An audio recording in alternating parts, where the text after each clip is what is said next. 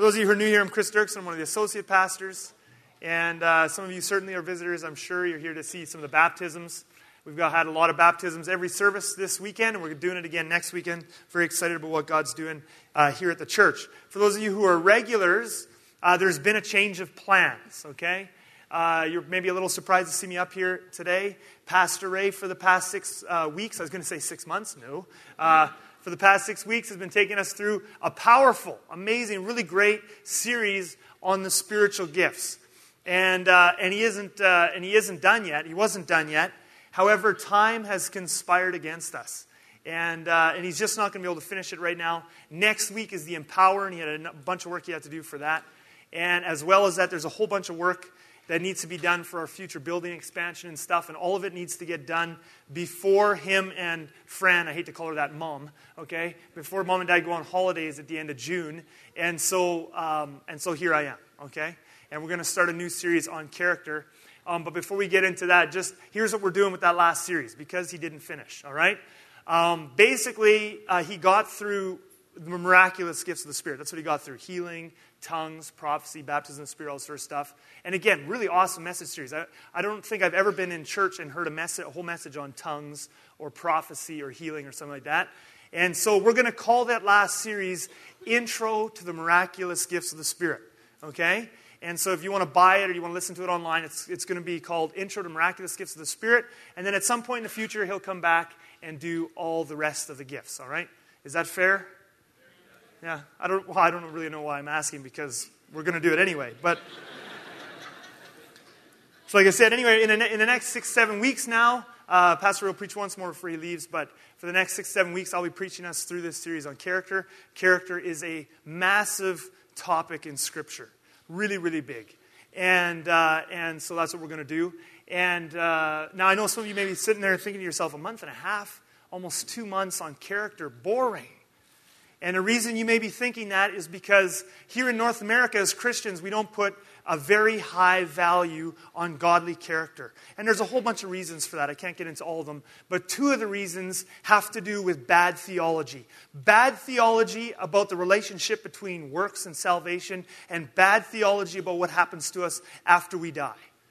And I want to confront both of those in this here this morning. We're going to talk about both of those bad theologies. And I want to show you 3 reasons. I actually had 5 or 6 from the Bible, but I had to cull them down. We don't have enough time. But I'm going to show you 3 reasons from Scripture why godly character really, really matters.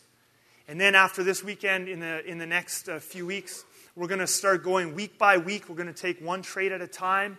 And I'm going to show you some traits that God really, really wants you to have, that you really, really need, and that have the power to shape your eternity, and I mean that. There are character traits that you and I need that have the power to change how you live forever, all right? So bow your heads with me, close your eyes, and then we'll talk about 3 reasons why this is important. Heavenly Father, Lord Jesus, first of all, Jesus, I thank you for all the baptisms we're seeing this weekend, the amazing testimonies this weekend. We're going to see a whole bunch more next weekend, 4 services again. Jesus, I thank you for what you're doing at this church, Lord. We just give you all the glory. I feel lucky to be a part of this.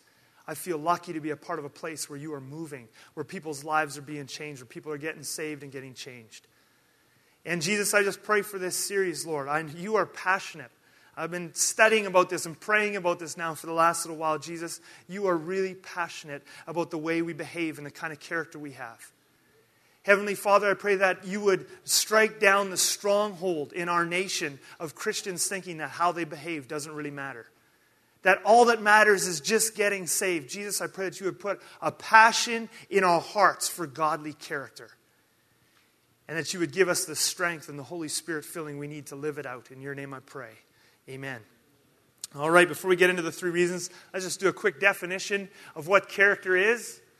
Merriam-Webster Dictionary Online defines character this way: the complex of mental and ethical traits marking an individual. I don't know if that helped you. It did not help me at all. That's why I don't use dictionaries very much. All right, another definition it had was moral excellence and firmness, a person marked by notable or conspicuous traits. We could simplify all that and say character is about your behavior. Okay? Character is about the things that you do, the way you live your life, the way you treat people, and the way you act when nobody's looking. Character is about your behavior.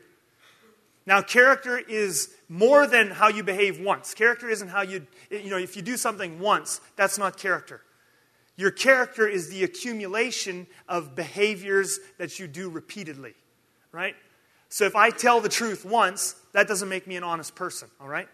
But if over time, I repeatedly and consistently all the time tell the truth, then I would be an honest person. You could classify me as a man of my word. Then truthfulness is a part of my character, all right? So that's character. It's things you do repeatedly.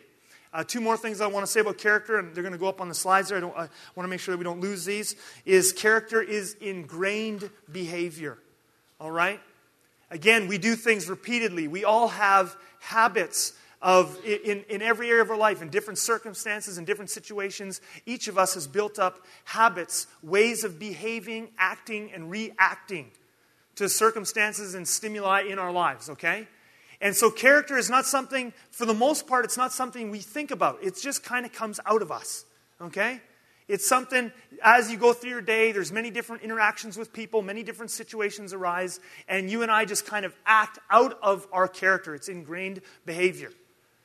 Now, you can have good ingrained behavior, obviously, and you can have bad ingrained behavior. You can have good character, and you can have bad character. Now, here's the important point that I want you to get. The quality of your character right now, the character that you have, the character that you are living with and living in right now is no accident.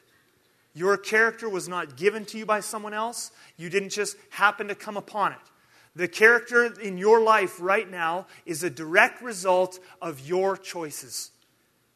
It is simply, like I said before, the accumulation of the choices and actions and behaviors you have engaged in over the course of your life to this point. That's your character.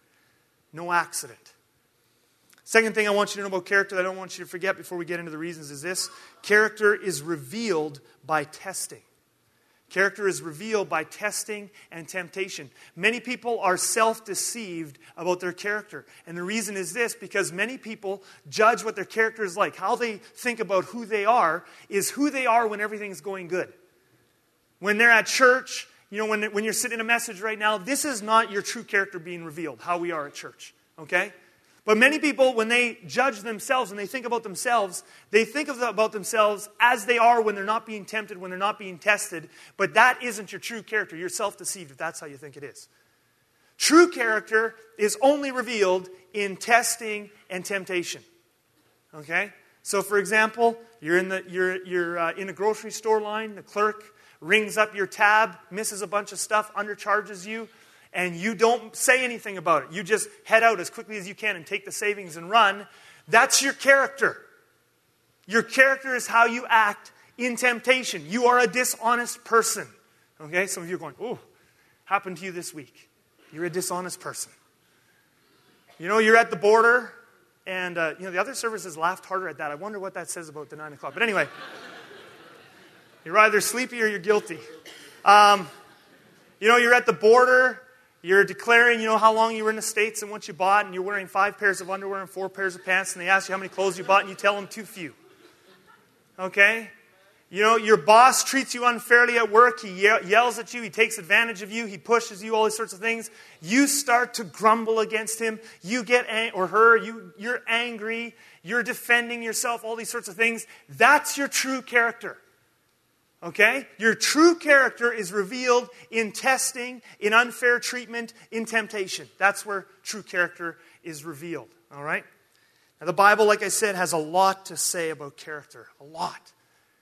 Almost all of Jesus' Sermon on the Mount is about character. The entire book of James is basically about character. 1st and 2nd Peter, most of it is about character. Much of the application sections of Paul's epistles are about character. The Bible has a lot to say about character. And it uses many different words for this thing of character. Okay? Now, and I'll just give you a quick list here. I just want to open your eyes. The Bible has a lot to say about character. Now, some of these words, they aren't exactly equal, but they all overlap over this area of character. Things like fruit of the Spirit, virtue, godliness, blamelessness, uprightness, righteousness. These are all words that overlap over this area of character. The Bible has a lot to say about it. God's very passionate about it. So let me show you now 3 reasons. And like I said before, there are so many reasons actually in Scripture why character is important. And it's almost a disservice not to look at all of them because it has huge implications for your life. But I want to just show you 3 big ones. And just a little warning. I will say some things probably here this morning that you don't like, okay? So if you're new here or you don't come to this church, that's fine. Just go back to your church next weekend and don't think about it again, okay? And if you're a regular here at Southland, it's too bad for you that we don't vote on pastors, because I'll just say it anyway.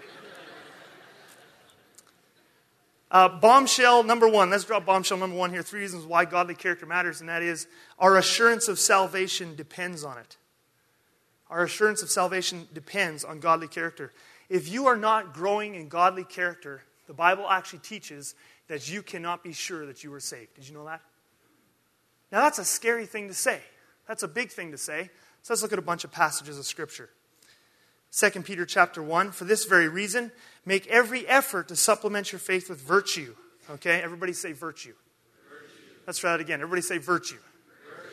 The word virtue there is translated from the Greek word arete. It means moral excellence, moral behavior, moral purity. Okay, we could say upright behavior. All right? It's just another word for godly character. Peter says, make every effort to supplement your faith with virtue or godly character. Now, this is fascinating to me because the prevailing attitude here in North America is this. Just get saved. Believing in Jesus is all that matters. Hopefully, some of your behavior changes after you get saved. But if it doesn't, it's no big deal because forgiveness will just cover all of it. And yes, I affirm Jesus can and will forgive everything. To everyone who confesses, right, their sin, they'll be forgiven. I'm not saying forgiveness doesn't cover everything. But Peter is explicitly coming against that kind of a mindset where believing in Jesus is all that matters and hopefully your behavior changes, but if it doesn't, it's no big deal. Peter says, make every effort to supplement your faith, your belief in Jesus, with virtue, godly character. See, a lot of Christians in North America, we think becoming a Christian is just one stage. Believe in Jesus, done, it's finished. No, Peter says, believe in Jesus, stage 2, become a person of godly character. Not optional. In fact, he says, make every effort. In other words, you and I are supposed to put this near the top of our priority list. When you became a Christian, right near the top went, become a person of godly character. You're going to strive for this. You're going to toil for this. You're going to work for this. Some of you don't like that because you think it should be effortless. We'll look at that again in the next message as well. Peter says, make every effort. It's going to cost you effort. It's going to cost you energy. It's going to cost you some sweat and blood and tears. But you are to make every effort to supplement your faith, your belief in Jesus, with godly character. And after that, he gives a list of godly character traits. Let's read them and keep going here. And virtue with knowledge, and knowledge with self-control. And self-control with steadfastness, and steadfastness with godliness, and godliness with brotherly affection, and brotherly affection with love. For if these qualities are yours and are increasing, notice, you're not perfect, but if they're yours and they're increasing, you're growing in them, okay? If these qualities are yours and are increasing, they will keep you from being ineffective or unfruitful in the knowledge of our Lord Jesus Christ. For whoever lacks these qualities is so nearsighted that he is blind, having forgotten that he was cleansed from his former sins. Therefore, brothers, be all the more diligent to make your calling and election sure. Calling and election. He's talking about salvation here. But wait a minute, most North American Christians go, we were always brought up to believe that if you said a prayer, your salvation was sure. Well, it's not sure. That's why Peter says, be all the more diligent to make your calling and election sure.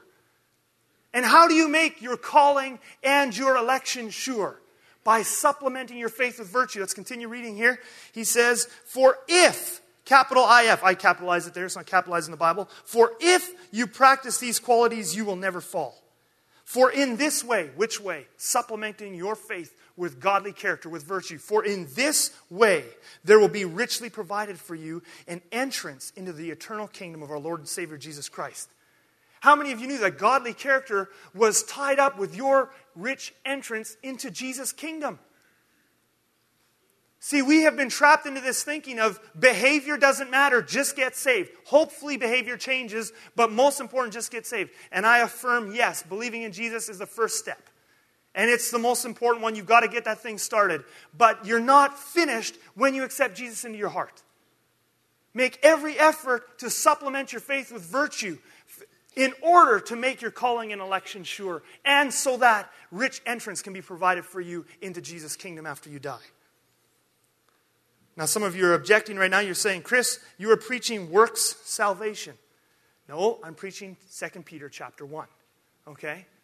And if you don't like 2 Peter chapter 1, let's look at the book of James. Okay? I want to just look at another one here. What good is it, my brothers, is the Apostle James speaking. What good is it, my brothers, if someone says he has faith but does not have works, i.e., good behavior, good character?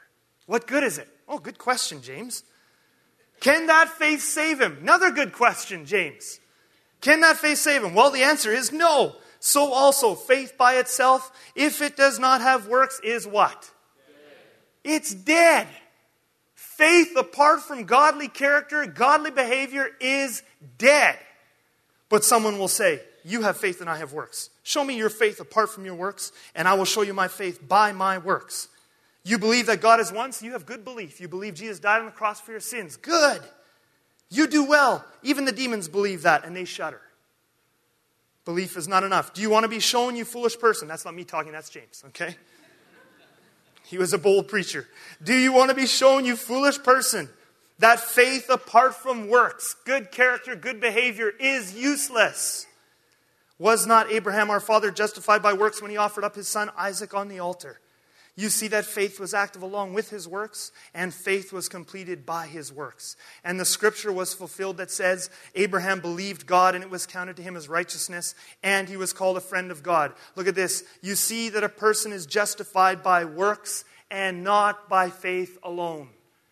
Now that sentence right there, there's a whole bunch of North American evangelicals that would like to throw the Apostle James out of the church as a heretic. Unfortunately for them, he wrote a book of the Bible. You see that a person is justified by works and not by faith alone. And in the same way, was not also Rahab the prostitute justified by works when she received the messengers and sent them out by another way? For as the body apart from the spirit is dead, so also faith apart from works is dead. Godly character really, really matters.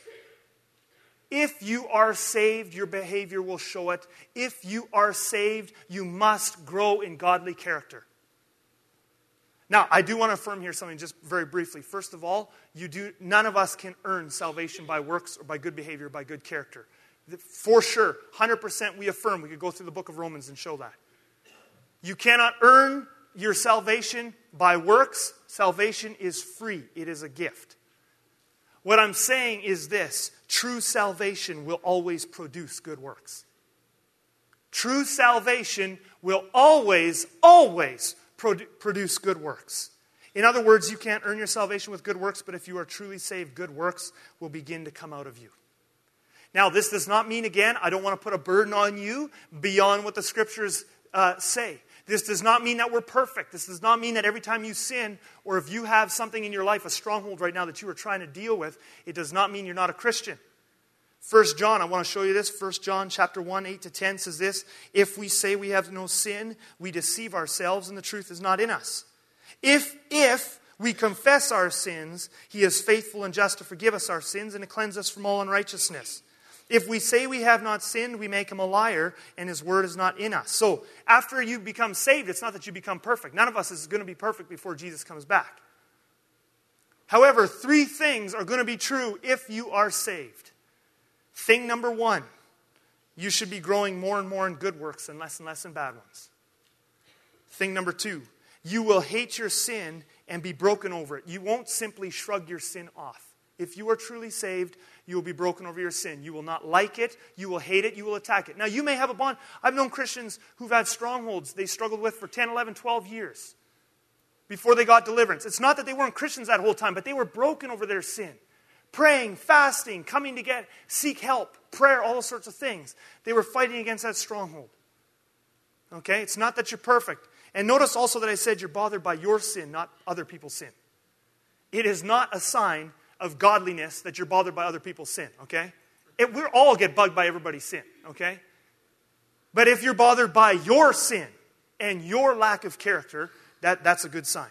And the third thing is, if you are truly saved, you will desire godly character. None of us has it perfectly yet, not even close. But if you are saved, you will desire it, and you will want to pursue it, and you will be motivated to go after it. Peter says, make every effort to supplement your faith with virtue. Let me read you just one more passage of Scripture on this issue of assurance of salvation in your character and behavior. We've looked at Peter. We've looked at James. Let's get another one of the big apostles, John, 1 John chapter 3, 16 to 20. By this we know love, that he laid down his life for us, and we ought to lay down our lives for our brothers. But if anyone has the world's goods and sees his brother in need, yet closes his heart against him, how does God's love abide in him? Little children, let us not love in word or talk, but in deed and in truth. By what? By loving in deed and truth. Loving in truth, integrity. Loving in deed, how do you treat people? By this, how you treat people in your integrity and love, we shall know that we are of the truth and reassure our hearts before Him. One of the common questions that I get as a pastor is people regularly, I get the question, Pastor, how do I know that I'm saved? How do I know if I'm a believer? Well, if you went to the Apostle John, here's how he says you do it. Look at how you're treating people. Look at how you're living. That's one of the key ways you know if you're saved. By this, we shall know that we are of the truth and reassure our heart before Him. For whenever our heart condemns us, God is greater than our heart and He knows everything. All right? So reason number one why godly character really matters is assurance of salvation depends on it. Reason number two why godly character matters, so we can be fruitful in this lifetime. I want to go back to 2 Peter chapter 1 because there's a point there I glossed over and I want to hit it now. Second reason why godly character matters is that fruitfulness and effectiveness in this lifetime depends on it. Okay? So let's read that again. For this very reason, make every effort to supplement your faith with virtue, and virtue with knowledge, and knowledge with self-control, and self-control with steadfastness, and steadfastness with godliness, and godliness with brotherly affection, and brotherly affection with love. For if these qualities are yours and are increasing, they keep you from being ineffective or unfruitful in the knowledge of our Lord Jesus Christ. Peter says that here that it's possible to know Jesus Christ and be unfruitful and ineffective in your life. I mean, one of the things that many Christians say, and it's very trite, they don't think it through very much, but a lot of Christians say, after I got saved, I got purpose and meaning in life. And that should be true for certain, for every Christian. But the truth of the matter is that many Christians, after they give their lives to Jesus, completely waste the rest of their life, and there is no purpose or meaning or effectiveness or fruitfulness there. And the reason is because just knowing Jesus doesn't make you fruitful and effective. In order to be fruitful and effective in your knowledge of Jesus, you must add to that belief godly character. Godly character, virtue, steadfastness, godliness, self-control, these are the limiting factors of your effectiveness and fruitfulness in this lifetime. And the interesting thing is that the limiting factors are not talent, money, or size of ministry. You can have a huge ministry. You can give millions of dollars to charity and to the church. You can do all kinds of things that in human eyes looks like you accomplish great things for God. And Peter says the only thing that counts against ineffectiveness and unfruitfulness in this lifetime is godly character. See, in God's kingdom, size and success are not the things that move mountains in God's kingdom. Not at all. The things that move mountains in God's kingdom are the virtues and the fruits of the Spirit and the godly character. That's why Jesus said in Luke 16, verse 15, He said this, "What is exalted among men is an abomination in the sight of God." Lots of things that we think, wow, great ministry, great thing that God is doing there. Sometimes it is. It is truly a great thing God's doing, and other times it isn't. But again, the limiting factor is the faith supplemented with virtue and godliness and those sorts of things? Again, size and success aren't the currency of God's kingdom. Character is. Now this brings up another point. Again, as a pastor, another question I often get and I've gotten it again recently from several people. But people come to me and they say, Chris, what's my calling? What's my calling? God's got to have a calling for me. I need to have a ministry. I need to have something that I'm doing. And if you want a good scriptural response to the question, what's my calling? I would say to you this: don't worry about your calling, worry about your character. Don't worry about your calling. Worry about your character. If you worry about your character, if you become a person of godly character, you will be fruitful, according to Peter, right where you're at right now. You don't even need to have more calling. As a stay-at-home mom, as a single person, as a married person, as a factory worker, as a businessman, whatever you are, if you have godly character, you will bear fruit right where you're at. And the other cool thing is, if you have godly character, then God can trust you with more calling. If He wants to give you more calling than just being a dad or a mom, that's already a huge mission right there. But if He wants to give you more calling than that, then He's not going to trust you with it anyway unless you have godly character. I tell you, if you will grow in godly character, you won't be able to miss God's calling in your life. I think of King David. How did he start? He was a shepherd all by himself out in the fields with the sheep. All he did was worship and love God. He had no thoughts about ever being king. He didn't run a campaign, make me king, and spend billions of dollars, okay? He just stayed out there with the sheep. Samuel came to him with the anointing oil, didn't he, and say, you're going to be the next king. David must have been in shock. When you have godly character, you cannot miss your calling. So don't worry about your calling, worry about your character.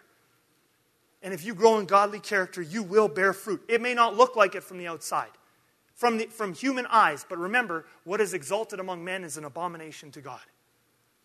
And some of the people who look like they have accomplished nothing in this world, but they live their whole life with character, we will find out one day that those little actions of righteousness were the things that caused massive waves in the kingdom. And some of the things that we thought were amazing, massive ministries and something like that, some of those did do true things. But others of them will find they made no difference, actual difference for eternity and for the kingdom. Reason number 3, why godly character matters. So the first 2 reasons, assurance of salvation depends on it. Reason number 2, effectiveness, fruitfulness in this lifetime depends on it. Reason number 3, why godly character matters. And this is where we're going to spend the rest of the time. I've been looking forward to doing this point for about a month now. Thinking about it in my devotions and praying about it. But reason number 3 why godly character matters is it carries over into the next lifetime. The character you develop in this lifetime is actually in some ways, in some very important and tangible ways, going to carry over into your life in the next lifetime, and you will live with it forever. 1 Timothy chapter 4, verses 7 to 8 have nothing to do with irreverent, silly myths. Paul talking to Timothy. Rather, train yourself for godliness. So here we are back on this character thing. Train yourself for godliness. For, while bodily training is of some value, and there you have it, by the way, exercise does have value, okay? It's in the Bible. Bodily training does have some value, okay? But there's something more valuable even than that. Godliness is of value in every way. And now this is the line that has been rocking my world for about a month. As it holds promise for the present life. Well, I knew that. We all knew, you reap what you sow. Godliness certainly has to have some promise for us in this lifetime. But Paul doesn't stop there. He says, as it holds promise for the present life and also for the life to come. Paul says, again, train yourself. Notice that character isn't second nature. Character doesn't just, bam, come to you if you want to change it from bad to good. Peter said, make every effort to supplement your faith with virtue. Paul says, train yourself for godliness. In the same way that a person trains his body physically, we need to train our character. He says, train yourself for godliness because it holds a reward for you in this lifetime and carries over and gives you advantages in the next lifetime. The character you develop here carries over. All right? How many of you have ever heard the saying, you can't take it with you? All right? It's a good saying. It refers to the fact that you can't take your toys and your money, your cottages and your houses and snowmobiles and all that sort of stuff. First, the fact that you can't take that stuff with you after you die. So don't think about it too much while you're here in this lifetime. But according to Paul in this passage, there is something you can take with you, and that is your character. There's a lot of things, material goods you can't take with you, but there is some carryover from this lifetime into the next. And who you are in this lifetime will affect who you will be in the next life. And if you don't develop godly character in this lifetime, you will be lacking something forever in the next. All right? Now this goes totally against what most of us North Americans are brought up to believe. See, and I want to just confront some bad theology about life after death. And we've done a whole series. Those of you who are new here, if you've been here less than 2 years or you're a visitor, 2 years ago we preached a whole series on heaven, okay? And that would be a good one to go back to. I'm just going to refer to it now, okay? But people in North America, Christians in North America, we are brought up to believe that heaven is a completely separate place from earth. And so this is what breeds this whole mentality among evangelicals that what we do here on earth, working for justice and changing things and being involved and being salt, isn't a big deal. The only thing that matters is get saved and get out of here. It's an escapist mentality, okay? Just get saved and get out. And then we'll go to heaven, and heaven is totally a radically separate place. There's no carryover from this life to that one. The earth is going to pass away. We're going to live in this new place and yada, yada, yada. And that is not what the Bible teaches. The Bible does not teach that our destiny is in a different place with no carryover from this lifetime. If that is true, then yes, behavior doesn't really matter. And working for justice on the earth doesn't really matter. Then all that matters is get saved and get out. But that isn't true. The Bible teaches that there is much continuity between this lifetime and the next. Let me just show you 3 areas that there's continuity between this life and the next. And the last one will be the character. First thing is, there is continuity of place. We are not leaving earth. Jesus is coming back.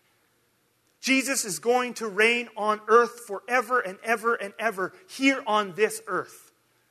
Yes, if you die or if I die before he comes back, you will temporarily go to heaven. But you will come back to earth. Our destiny is here on the earth. There is continuity of place. And that means that what happens here on earth, by the way, has importance now. Because we're still going to be on this planet in the future. Continuity of place. There's also continuity of body. Some of you are going, yikes. Continuity of body, right? What did Jesus say? When after you die, you don't become a totally different person. When Jesus comes back, he's going to resurrect this body for me. Okay, not for you. You're going to get your body, that body, this body, right? But he's going to resurrect. The Christian faith, this is one of the awesome distinctions of our faith over many of the other faiths in the world. We get this body resurrected. You don't get a brand new one. I mean, it's brand new. It's remade. But you get this body. When Jesus comes back, and in the next age, I'm still going to be a tall, skinny white guy. Okay? I'm going to be a tall, skinny white guy forever. All right? I'm not coming, when he comes back, I'm not going to become a 300-pound offensive lineman or a short black woman, okay? I will be this, okay? Now, there's continuity of body. Now, there's some discontinuity. There is definitely some discontinuity. Certainly, I will not have any imperfections or sin or death or decay or any of that sort of stuff. Any kind of handicaps or anything like that is all gone. So there is some discontinuity. The body's remade, but it's still this body. So continuity of place, continuity of body. There's a third thing, and that's what we're talking about in this message. There is also continuity of character, and I put the word there, some. There is some continuity of character, carry over in your character from this life into the next life. And that's really important. Now, let me just tell you a couple of discontinuities. Because like I said with the body, there's some discontinuities. Same with your character. And I want to make sure I don't scare some of you. First of all, you can't have bad character or sinful habits in Jesus' kingdom. So the bad character and the sinful habits that you have here won't go with you. So there is some discontinuity. And I'm going to show you a passage in just a moment. Those things will be removed from you in a very painful process. Okay?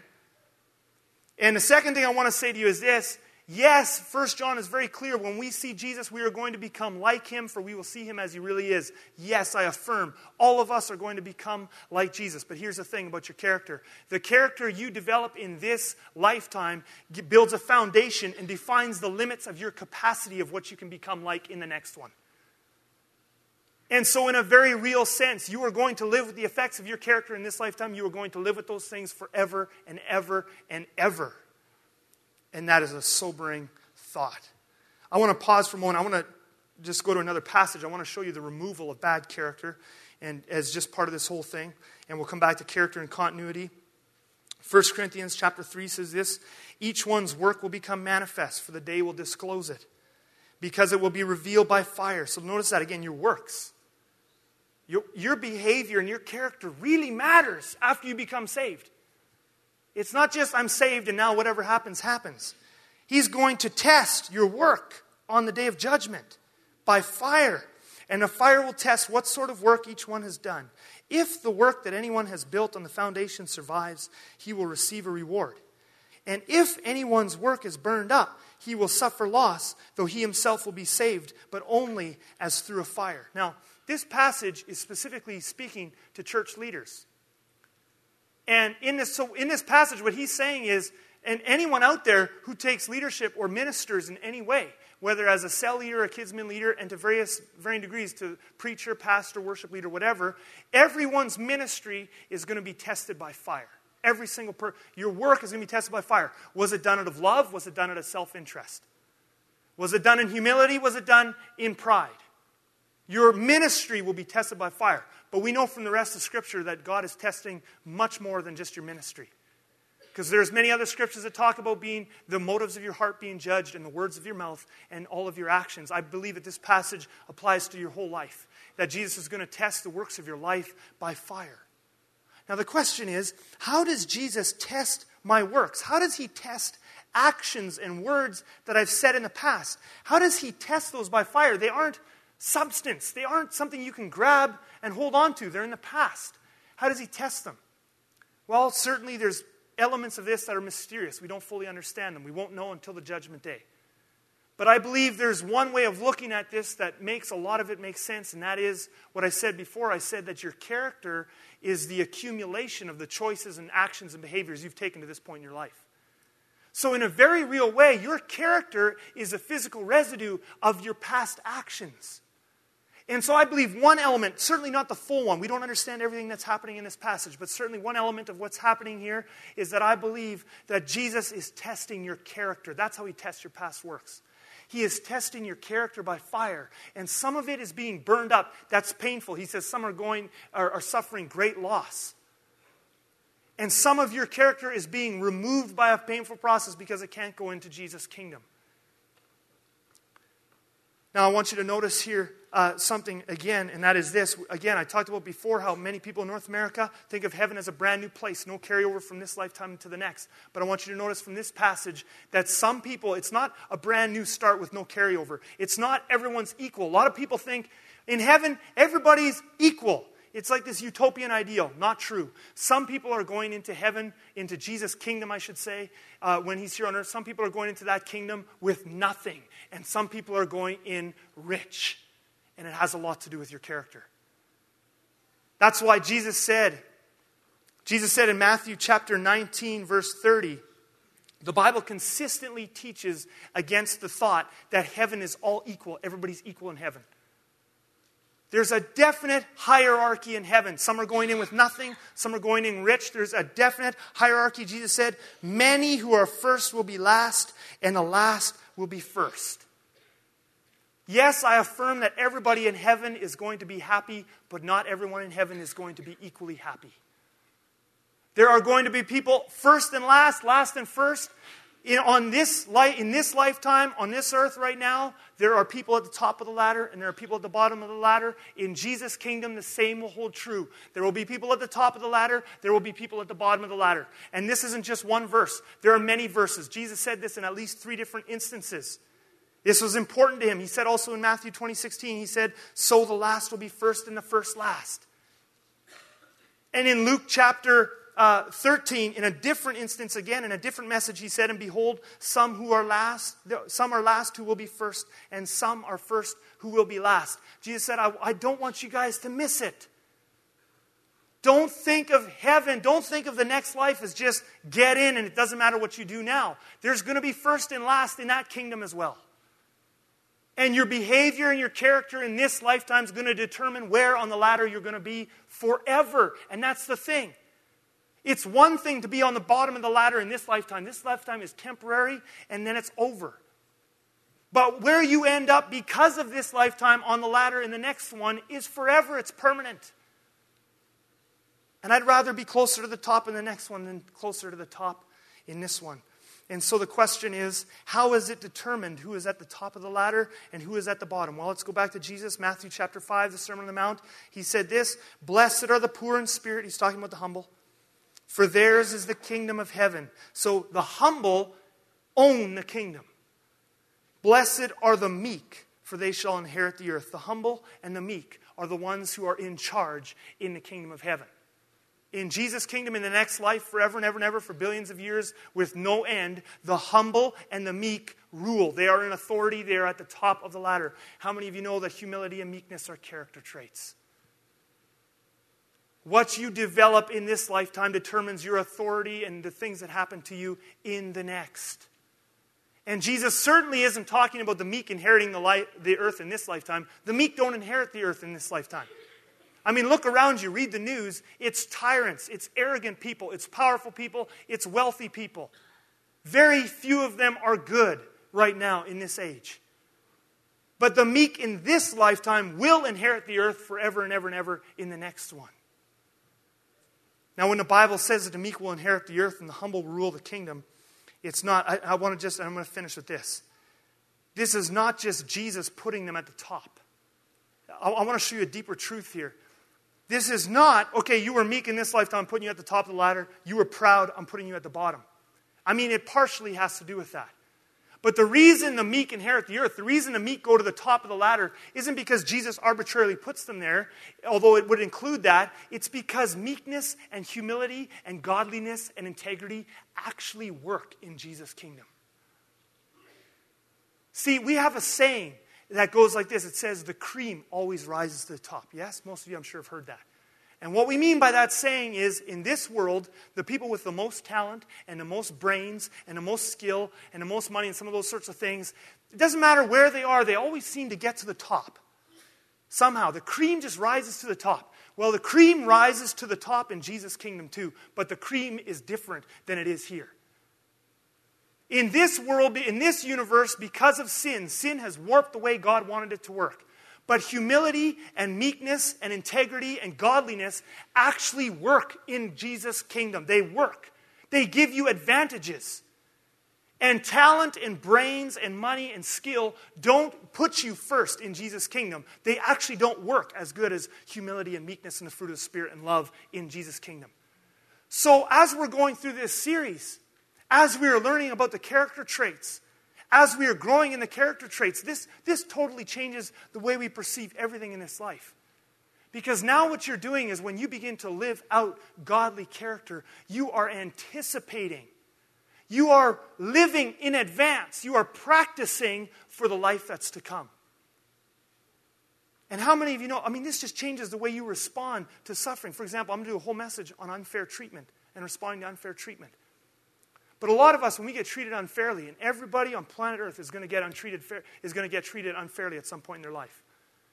But most of us, when we get treated unfairly, we are immediately in defense mode. We are immediately in attack mode, grumble mode, all sorts of stuff. But the next time you get treated unfairly or any other testing of your character, I want you to start to think this way. Maybe I wonder if I'm in training for something. I'm in training to succeed. I'm in weight training on my character so that I can succeed forever in the next life. That's character. And your character in this life matters. Bow your heads with me. Close your eyes. Heavenly Father, Lord Jesus, we want to anticipate life in your kingdom. We want to succeed in your kingdom. We don't want to be successful in this kingdom and then fail in the next. We want to succeed in the next life, Jesus. The real life. It's going to go on forever and ever. Jesus, by your Holy Spirit, I pray that you begin to burn a desire in us for godly character, for integrity, for steadfastness, for godliness, for returning good for evil, Jesus, for loving our enemies, for brotherly affection, Jesus. We fall short. We fall short. I fall short. Holy Spirit, I just pray for a conviction, a holy conviction to grip this church. Lord Jesus, that godly character would be something that we would strive for, that we would put at the top of our priority list, that we would make every effort to supplement our belief with virtue. In Jesus' name I pray. Amen.